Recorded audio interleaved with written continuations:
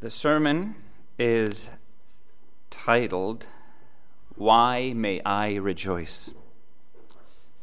And we will be reading this morning, if you would turn with me to Luke chapter 10, and I will be reading from 1 through 21.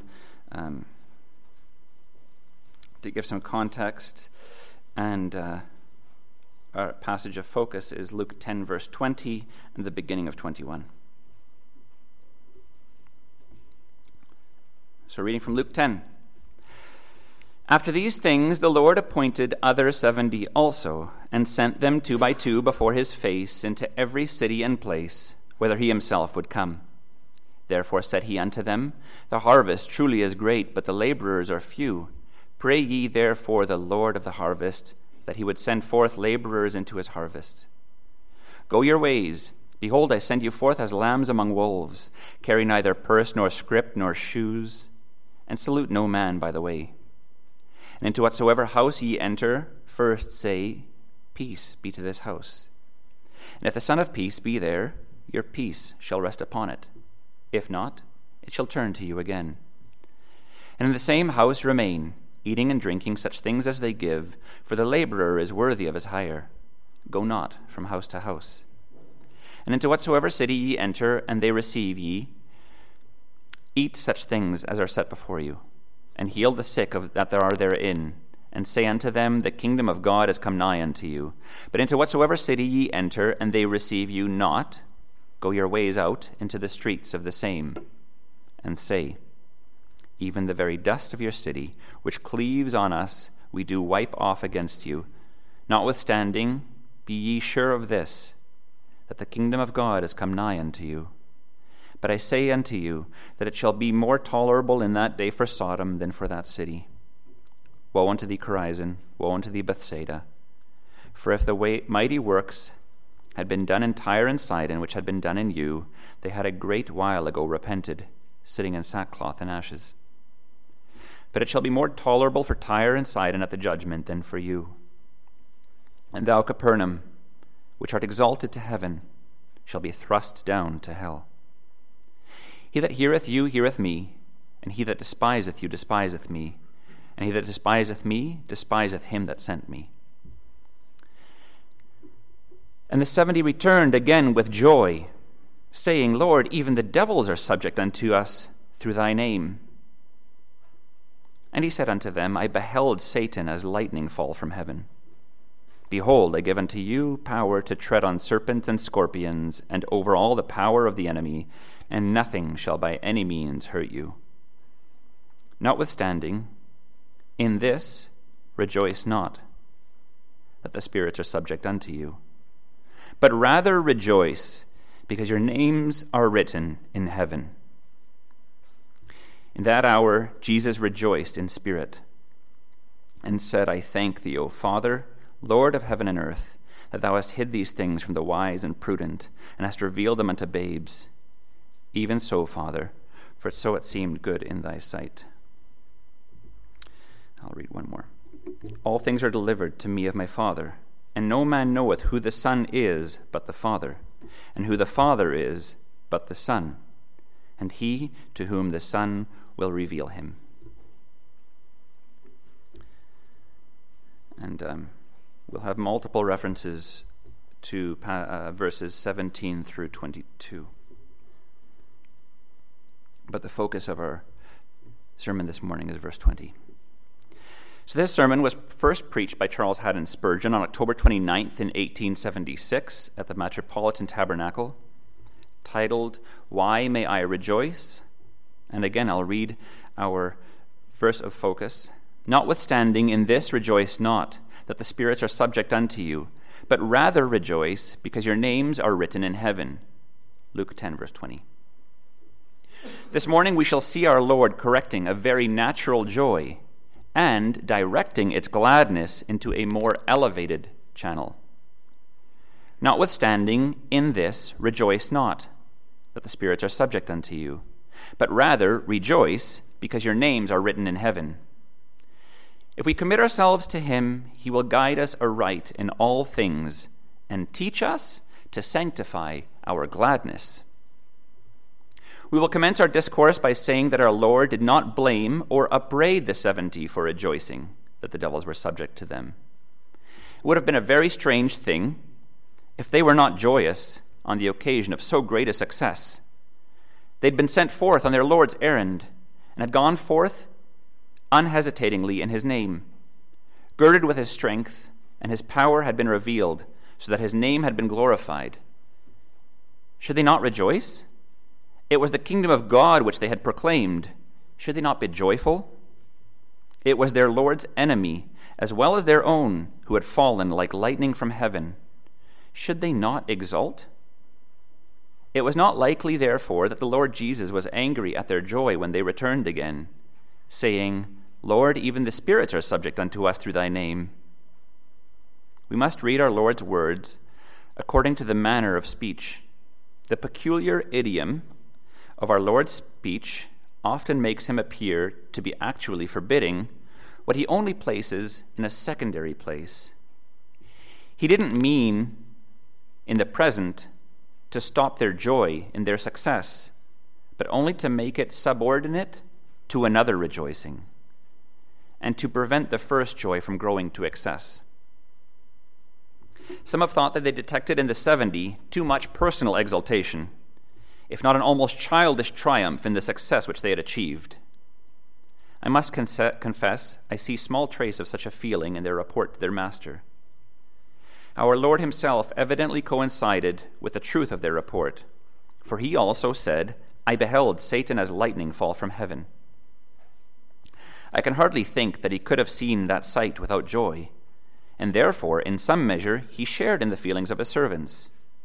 Had he observed in these brethren that excess of childish exultation and vainglory, which some suppose, I think he would hardly have gone on to invest such novices with yet more power. And yet he did so. For we read in the 19th verse, Behold, I give unto you power to tread on serpents and scorpions and over all the power of the enemy, and nothing shall by any means hurt you. Had they been intoxicated with a sort of childish glee, the wisdom of our Lord as commander in that crusade would have led him to say to them, I had many things which I would have given unto you, but you cannot bear them now.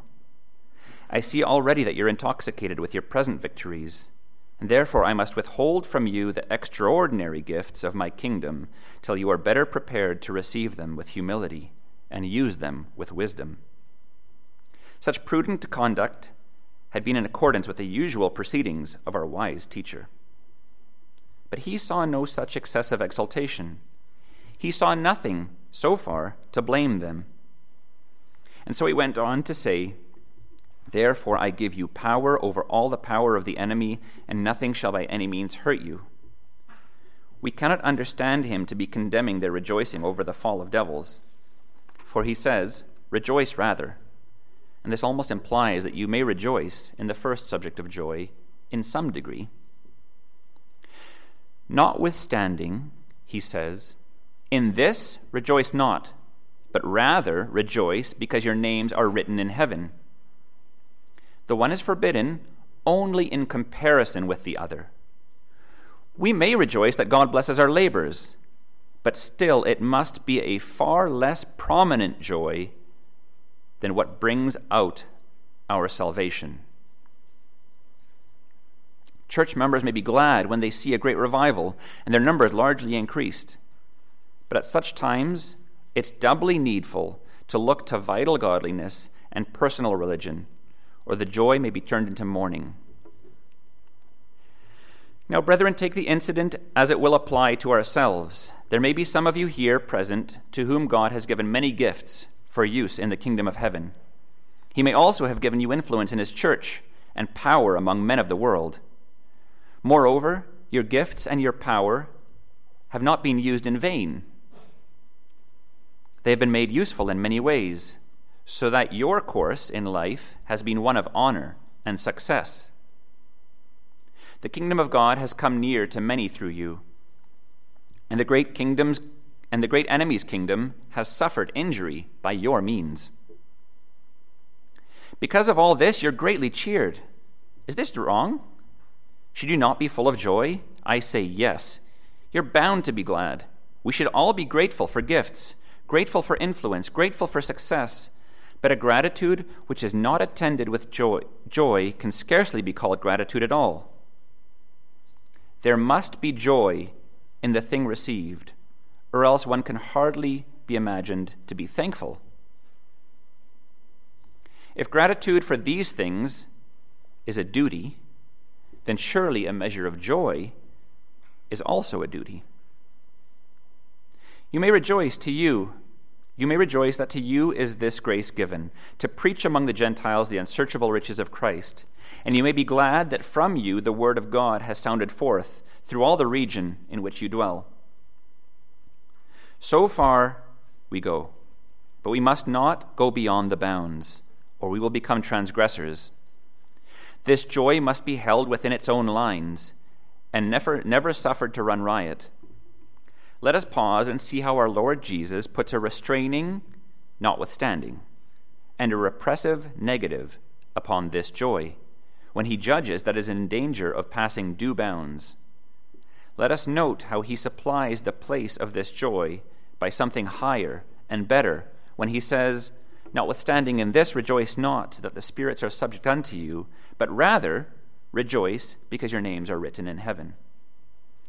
We shall dwell upon three things this morning. First, the joy which needs moderating.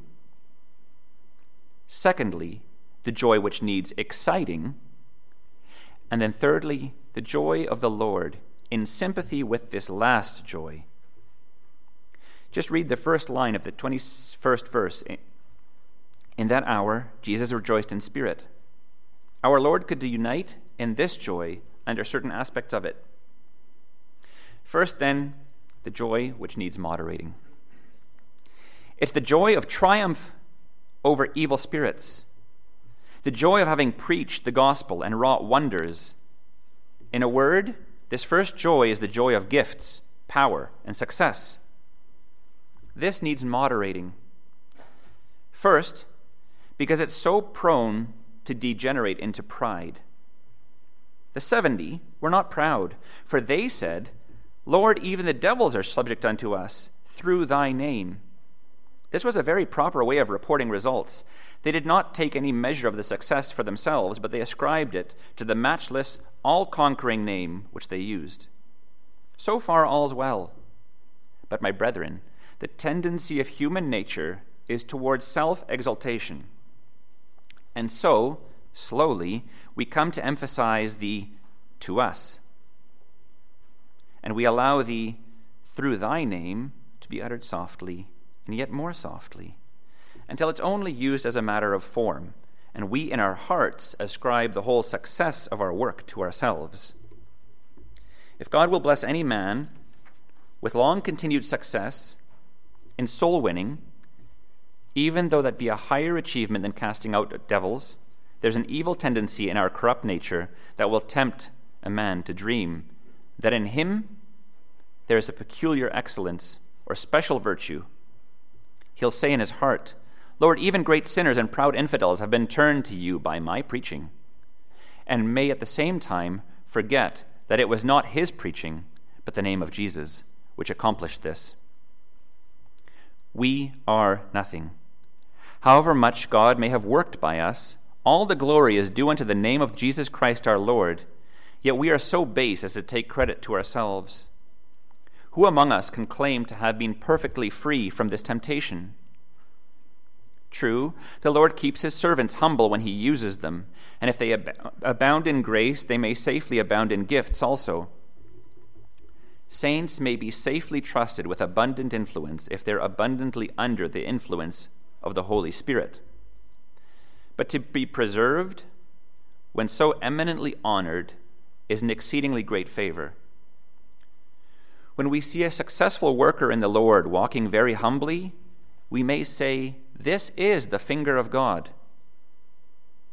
Leave corrupt nature to itself, and as a warm atmosphere soon causes dead flesh to become putrid, so will ease and comfort of self-congratulation and prosperity breed corruption in our human nature. And so it's needful that joy in gift and success, should be kept under due control. And if it's tolerated in a measure, as it may be, it must nevertheless not be indulged in to any great extent, lest evil consequences come to us. So far it may come, but no further, lest the Lord behold us becoming proud, and put us aside from his work altogether, and take unto himself other instruments, which will not attempt to rob him of his glory. Again, this joy, which needs to be moderated, should be restrained by the reflection that it is no evidence of grace in the hearts that we possess gifts, or that we are successful. Talents are possessed even by wicked and slothful servants. Grace without talent will save, but talent without grace will only increase our condemnation. Though I speak with the tongues of men and of angels and have not charity, I am become as sounding brass or a tinkling cymbal.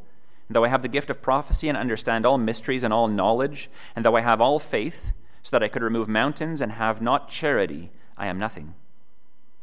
The highest conceivable gifts for church work and the greatest influence in the church are worthless apart from grace. The possession of such powers may be accompanied by hypocrisy and falsehood. It was so in our Lord's day. Judas wrought miracles. Judas preached the gospel. Judas was not only a member of the church, but a trusted officer in it. And yet Judas went to his own place, for he was a son of perdition. Our Lord tells us to expect many cases of graceless workers, for he says, "Many will say to me in that day, Lord, Lord, have we not prophesied in thy name, and in thy name have cast out devils, and in thy name done many wonderful works? And then will I profess unto them, I never knew you. Depart from me, you that work iniquity." Observe that this warning speaks not of a few, but of many. We shall not only see a Judas once in 18 centuries, but many of whom this shall be the case. Men have gone forth making use of the name of Jesus, and God has honored the name, though he has not accepted the men who have used the name. They have preached, and the message has been true, and God has owned the truth, but the men have not been true. Consequently, they've been abhorred by the Lord. Good seed will grow even though it was scattered by a leprous hand. Let us be aware, however, of speaking truth with a lying lip. Let us be aware lest we are like Balaam, who had his eyes opened to see marvelous visions of the future, and his tongue inspired to utter deep things. And yet he fell among the accursed, because he ran greedily after a reward. Do not rejoice then, dear brethren, because God blesses you in what you're doing, so that you see souls saved, and yourself honored. For this might happen to one for whom the Lord really has no regard. Rather, rejoice in being really and truly one of God's own people, written in heaven. Let us keep ourselves low and watch unto prayer, lest, after having preached to others, we ourselves should become castaways. It will be a dreadful thing to keep the door of the king's banquet hall and open it to others, and yet to perish with hunger yourself. Moreover, it's very unsafe to rejoice unduly in the work which we have done, because the work, after all, may not turn out to be all that it appears. I do not know how much of real good the 70 did. There can scarcely have been very many converts, for otherwise the number of the names would have been greater when the disciples assembled in the upper room at Pentecost. We will not, however, judge the work of the 70, but we do know this, that it's very easy for us to go forth and for a time to succeed, so that it seems as if even devils were subject to us, and yet there may be no true work of God. Crowds may gather to listen, there may be manifestation of deep emotion, the number of conversions put down on paper may be very great, yet there may be little or nothing in the whole matter worthy of real joy. And so it may be in other forms of service as well. In the Sunday school or in any other place, we think we've succeeded, and yet we may have only been building on sand, a baseless structure which the next tide will take away.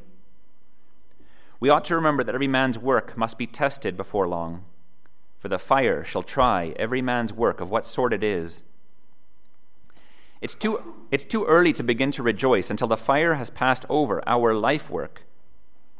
The edifice is very lofty and apparently beautiful. But what if those walls would turn out to be composed of straw, the foundations of stubble, and the rafters of dry wood? How soon will they yield to fire, and how rapidly will the fabric disappear? He who has built the tiniest cell of sparkling gems or the smallest cottage of gold has done more than he who heaped aloft in the air a pyramid of hay.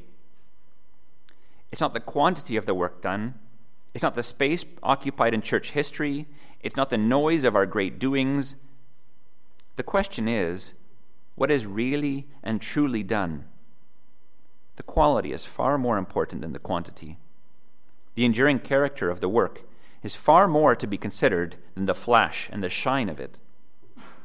Therefore, rejoice not, O young man, in all the brilliant success which has for the present attended you, and rejoice not even, old man, though you have had half a century of prosperity, rejoice not so much in this as to exalt thyself because of it, but rather rejoice in something safer and more gracious.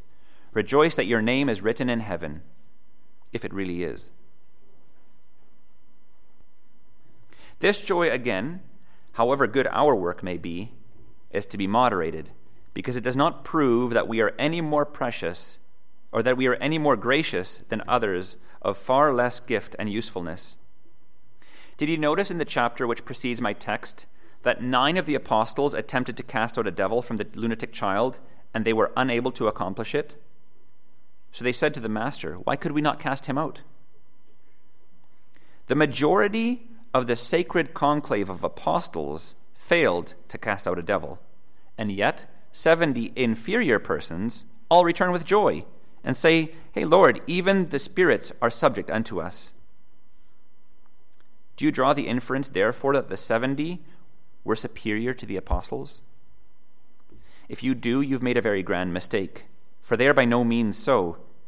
It would be a very great pity for any person who has been made useful in the kingdom of God to infer that he is therefore better than those whose earnest labors are crowned by no apparent results.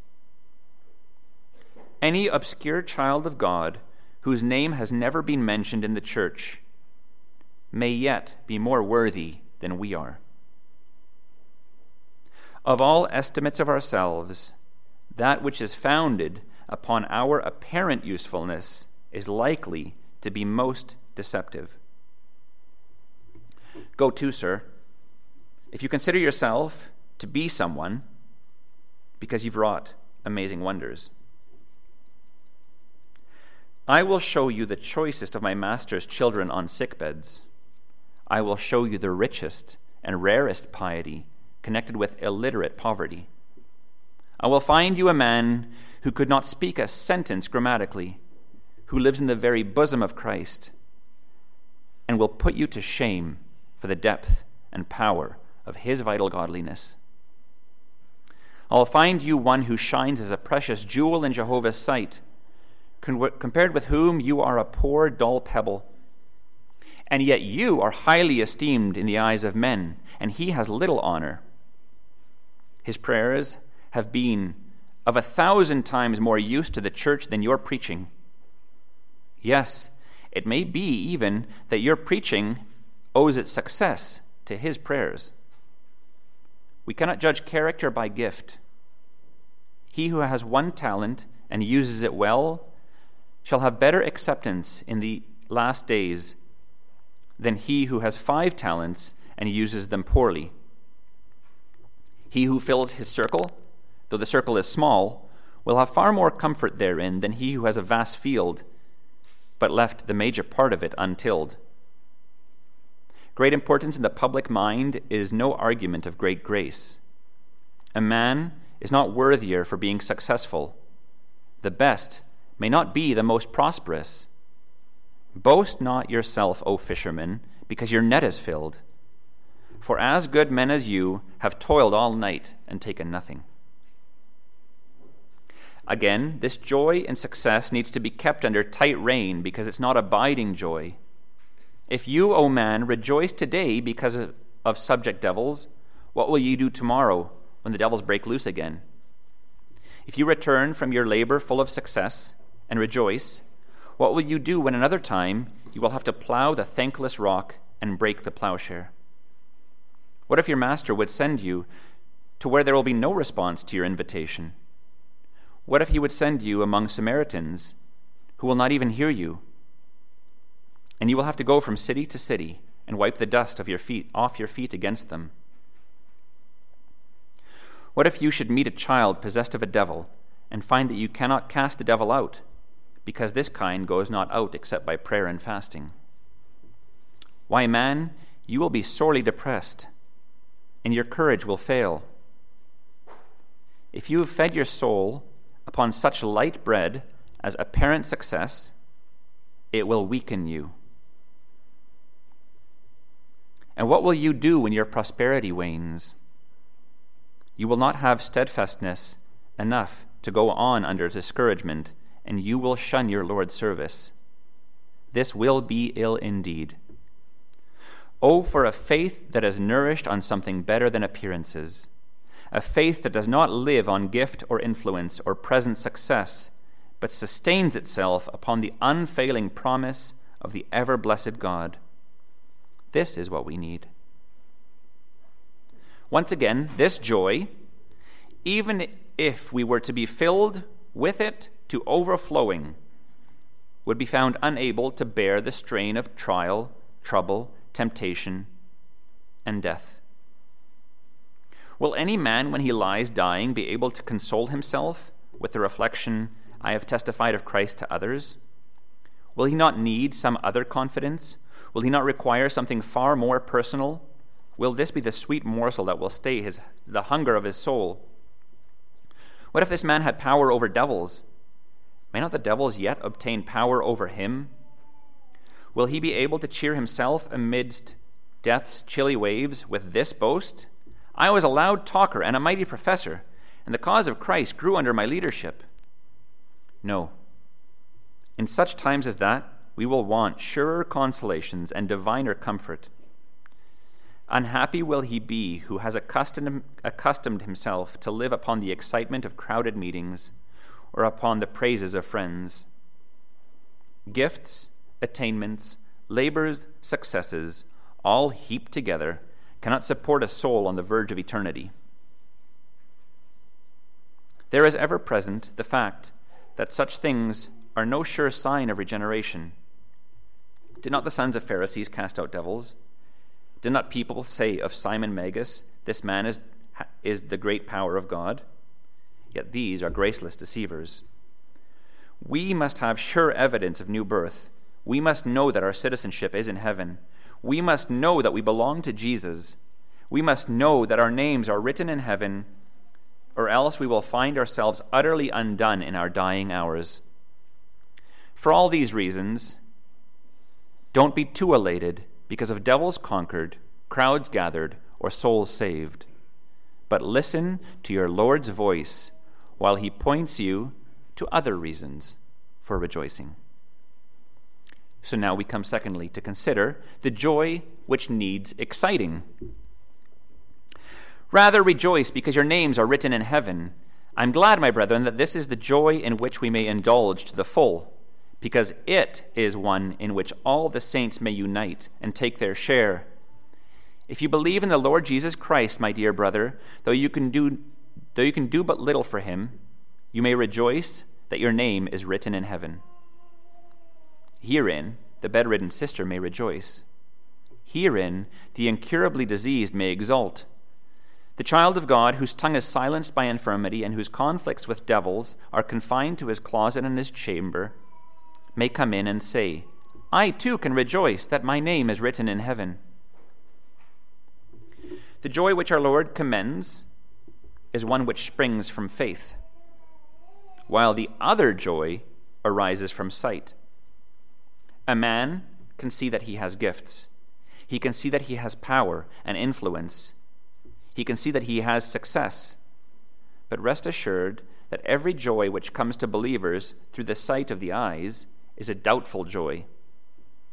It's a dessert of which we must eat in small measure. Have you found honey such as this? Do not eat too much of it, or it will sicken you. The joy caused by our names being written in heaven comes of faith. For eye has not seen the record, neither has an angel read it to us, and only because we believe in Jesus are we assured thereof. For this reason, the joy grows in a good soil, and is in itself safe. All the joys of faith are safe, as the water which flowed from the smitten rock. No poisonous streams can ever issue from that source. This joy is a heavenly manna, whereof a man may eat according to his eating, and let his soul be satiated. This is healthy meat, which breeds no plague in the camp, as did the eating of quails. For the quails were sent in wrath to satisfy their fierce desires. We never hear of men dying of eating manna, which came down from heaven, but they did die through eating quails, which was food for their lusts. Be it yours to get as much as you ever can of the joys of faith, and especially of this, rather rejoice that your names are written in heaven. This joy consists in knowing our election, knowing, dearly beloved, your election of God, knowing that your names are written in heaven from before the foundation of the world. Oh, what an inconceivable delight! To be God's choice is the choicest of delights. The joy of having your name written in heaven includes the joy of knowing that you are precious to the Lord.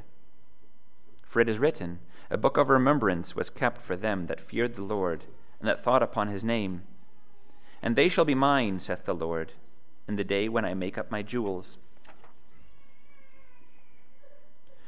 We also rejoice that our names are written, that is, known and published in heaven. Paul mentioned certain of his fellows of whom he said, whose names are written in heaven, as much as to say, though they have neither fame nor honor, here they have perpetual record where honor is worth receiving, namely before the throne of God. The heavenly writing of our name signifies that we are part and parcel of Christ's new kingdom. We're inscribed among his soldiers. We're commissioned to bear hardness for his sake. We are written in heaven among the friends of Jesus. We are accounted as of the sacred brotherhood. In the great book of the divine fatherhood, we are numbered among the children, and from now on we will be regarded and treated as belonging to the one family in heaven and in earth. This is the matter concerning which we are called to rejoice. Rejoice that your names are written in heaven. I see in this fact abundant cause for joy, but I cannot stay this morning to bring it out in detail. I would have you joy in the great grace which first inscribed your name in God's eternal book. O bless the sovereign, distinguishing, discriminating grace which wrote down your unworthy name, where there might have stood the name of a king or of an emperor, or of the name of a person of great repute, or superior talent, or of great eloquence and learning. Instead of those which men esteem to be great names, there stands your commonplace name. Therefore, give the grace of God all the glory forevermore. And then rejoice in the grace which has kept your name inscribed in that heavenly register, so that over you that ancient threatening of the law has no power. Whosoever has sinned against me, him will I blot out of my book. Exodus 32:33. But hitherto you have stood amongst those of whom the Spirit speaks expressly in the book of Revelation. He that overcomes, the same shall be clothed in white raiment, and I will not blot his name out of the book of life, but I will confess his name before my Father and before his angels. There stands your name, recorded still in the Lamb's book of life, though many a tear of yours might well fall upon it, to think what grace it is keeps it there, and will keep it there forever. A name among God's sons and daughters is better for you than if your name were written anywhere else. Being in the book of life guarantees you peace, joy, security, and blessedness now. and secures you to a place hereafter among the blood-washed host, in the many mansions which Christ has gone to prepare for those whom his Father has given him. Sit down now, beloved, and let your soul triumph to the last degree of joy in this: your names are written in heaven. Forget the falling devils for a while. Forget your abilities. Forget your successes. Cast these all at your Redeemer's feet, where they ought to be, and then take this to yourself as your joy, your portion, your heaven below, that your name is written in the family register of the eternal God. May the Holy Spirit inspire thee with this sublime delight. Brethren, this is the joy which can be cultivated, but how are we to cultivate it? If we desire to have much of this joy, we must make the fact sure. We must be certain that our names are written in heaven, or else we cannot rejoice in it. Let your faith grow until it reaches the full assurance of faith, and then you will rejoice that your names are written in heaven. How am I to know it? Says one. Well, friend, one thing is sure. If God has written you down among those who are saved, you can soon know it, because you're saved. If you are forgiven, your name is written among the forgiven. If you are indeed quickened and made alive, your name is written among the living in Zion.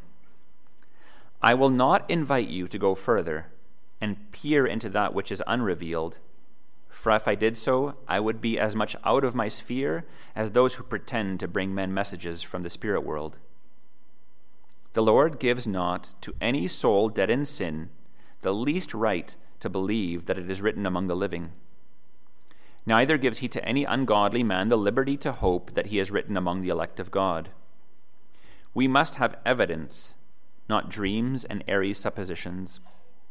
And the evidence of being written in heaven is that a man has been called by grace out of the world to follow Jesus. We see our election by our calling and nothing else. We may know what is written about us in heaven by that which is written within us on earth. If grace has written upon your heart till you are an epistle of Christ, known and read of all men, your name is in his secret book. If you are trusting in the Lord Jesus Christ, you are his, and the Lord knows them that are his, and has written them down in his own private tablets, which he carries in his bosom. If your name is among true believers on earth, it's amongst the redeemed in heaven. You need not question that, for the declarations of Scripture puts it beyond doubt. If you would rejoice in your names being written in heaven, not only be assured of the fact, but meditate upon it. Let this thought be frequently in your mind. My name is written in heaven. Beneath the name of my Lord the Lamb it is inscribed. I am one of his redeemed, and he writes me down among his dearly purchased property. He knows me, looks upon me, and regards me as his treasure. I am not my own. I am bought with a price. I belong to him. Go, brother, and exult in this, and let the sweet influence of it upon thy life be daily seen. For this joy, dear friend, will make you set very loose by everything else on earth. What if you're rich? Rejoice not in this, for riches take to themselves wings and fly away, but rather rejoice because your name is written in heaven. If you are a man of learning, thank God for your knowledge and use it for his glory. But nevertheless, rejoice not in this, for what is earthly knowledge? Often but learned ignorance. Rejoice, rather, because thy name is written in heaven. If you're a person of position in the church, thank God if you may glorify him thereby, but rather rejoice because your name is written in heaven. Are you strong, in good health? Be grateful for that privilege, but rather rejoice because your name is written in heaven. Turn this inspired text around another way. If you have any sorrow, if you mourn the absence of any earthly good, do not lament too bitterly. but rather rejoice, because your names are written in heaven. You are poor. Well, be not despondent, for your name is written in heaven. You're despised, and your name is cast out as evil, but rejoice nonetheless, for it is written in heaven. You have but few gifts and abilities, but your name is written in heaven. You could not stand up and edify a multitude, but your name is written in heaven. When you die, your departure will make but a small gap in the church's ranks, but your name is written in heaven. Whatever you lack or whatever you suffer, let this console you, and at the same time let it strengthen you for service. The joy of the Lord is your strength, and you will feel able to go forward in God's work when you can boldly say, "My name is written in heaven. I may well serve him who has so graciously redeemed me. He's put me down among his people. Why should I not expect him to be with me when I go upon his errands and attempt to win him glory? My name is written in heaven, and therefore I will live for him to the utmost of my strength and spend and be spent for his name." There seems to me to be such a wonderful moral and spiritual power about this joy in having one's name written in heaven, that it does not require me to explain why the Savior encourages you to indulge in it. This joy is corrective to the other joy. It has about it also, independently of that, so many admirable uses that we need not add a word by way of guarding it or restraining it, but we may, on the contrary, earnestly invite you to partake of it without limit. Eat the fat and drink the sweet.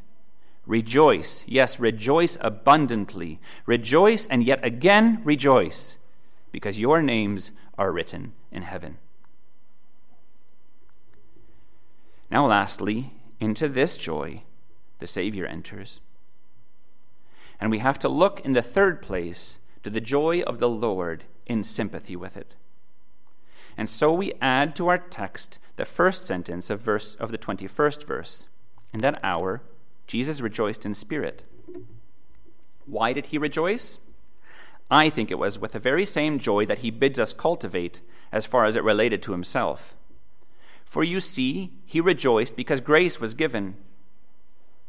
He said, "I thank thee, O Father, Lord of heaven and earth, that thou hast hid these things from the wise and prudent, and hast revealed them unto babes."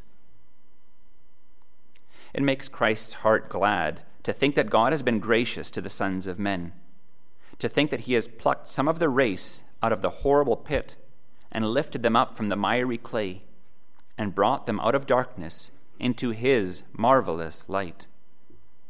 It makes his very soul glad to see that sin has been overcome in many men, and that many have been renewed in the spirit of their minds by divine grace. Jesus was also glad at the Father's choice. He said, "I thank thee, O Father." He looks at these 70 babes out of whose mouth he has ordained strength, and he says, "I thank thee, O Father, for having chosen these." The 70 looked a wretched regiment to conquer the world with, did they not? A company of fishermen and peasants, men of the low order. If a man had to shake the world, he might naturally wish for choice spirits, the elite, the aristocracy of thought, at any rate, if not the aristocracy of gold and silver. He might wish to select the refined, the noble, the educated for his great enterprise. But Jesus Christ is perfectly satisfied with his Father's choice. It has given me intense joy sometimes to think that our dear Savior is perfectly satisfied to think that his Father should have chosen me. He is not like Hiram, who, when King Solomon gave him certain cities, was discontented with them. But our Lord has never spoken a word against any of the sheep his father gave him. nor has he despised any of the elect ones whom the Father has put into his hand. He is perfectly content with you, beloved, perfectly satisfied that you should be chosen, though you are not one of the wise and prudent, that you should be chosen, though you are like one of the base things of this world. Jesus rejoiced and thanked the Father because of the choice which his sovereign grace has made. Notice the spirit into which Christ puts his thanksgiving. He's satisfied with the choice because it's God's choice. Even so, said he, for it seemed good in thy sight.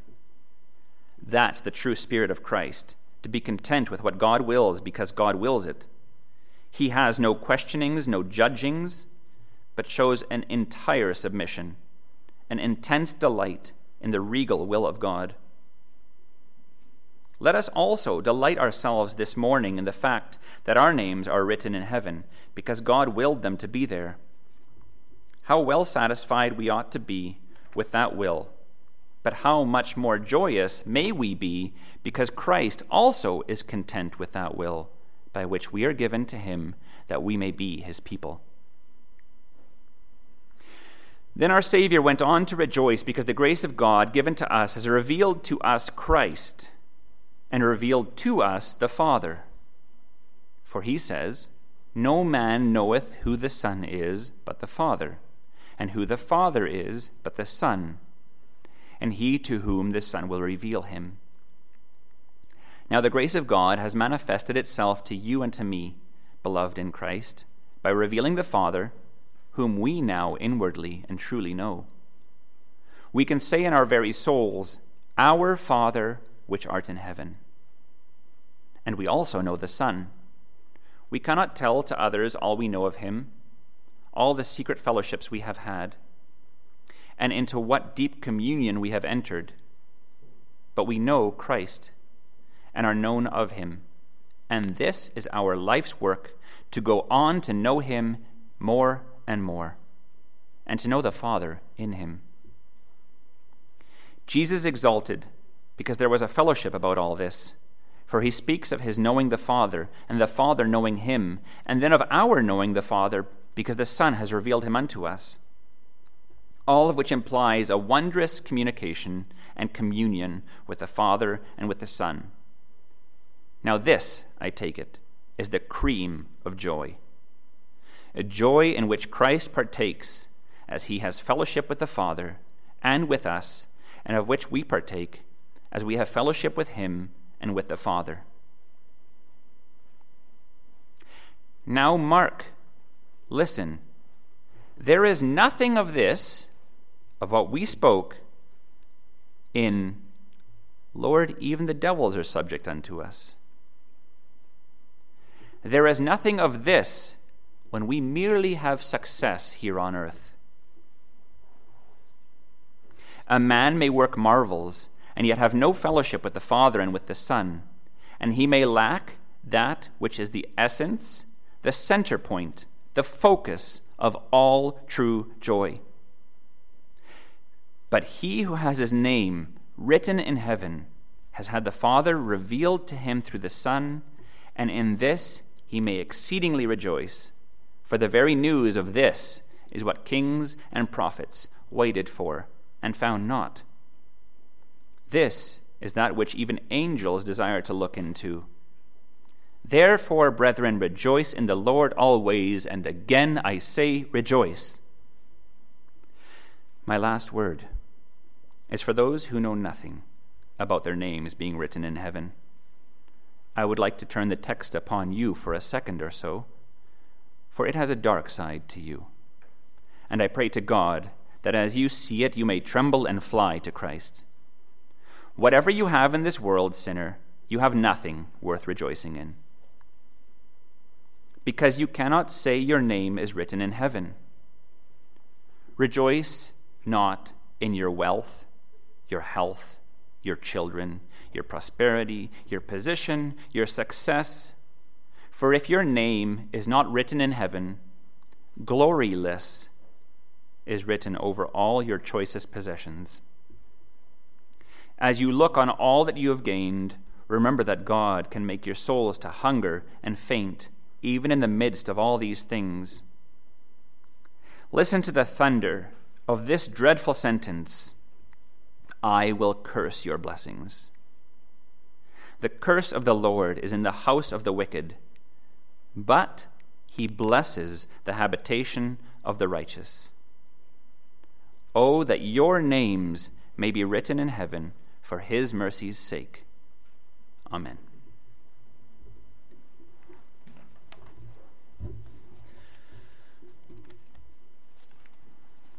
I think I'll close in prayer. Dear Heavenly Father, may we look into ourselves and see you there, recognize your imprint on our lives. And Lord, may we find true joy in that. And may the joy of our earthly success, or the joy of our success in ministry, our success in work, our reputations, may they bring us joy, but in small measure, Lord. May we put our joys in contrast, as Spurgeon spoke of here. May we ever seek to find our great joy, our true joy, in knowing that we are written in your heavenly register. And Lord, for any here that are not written there, may they be awakened. May they hear what the sermon spoke of, to come to know that true joy that we find in you. I pray this in Jesus' name. Amen.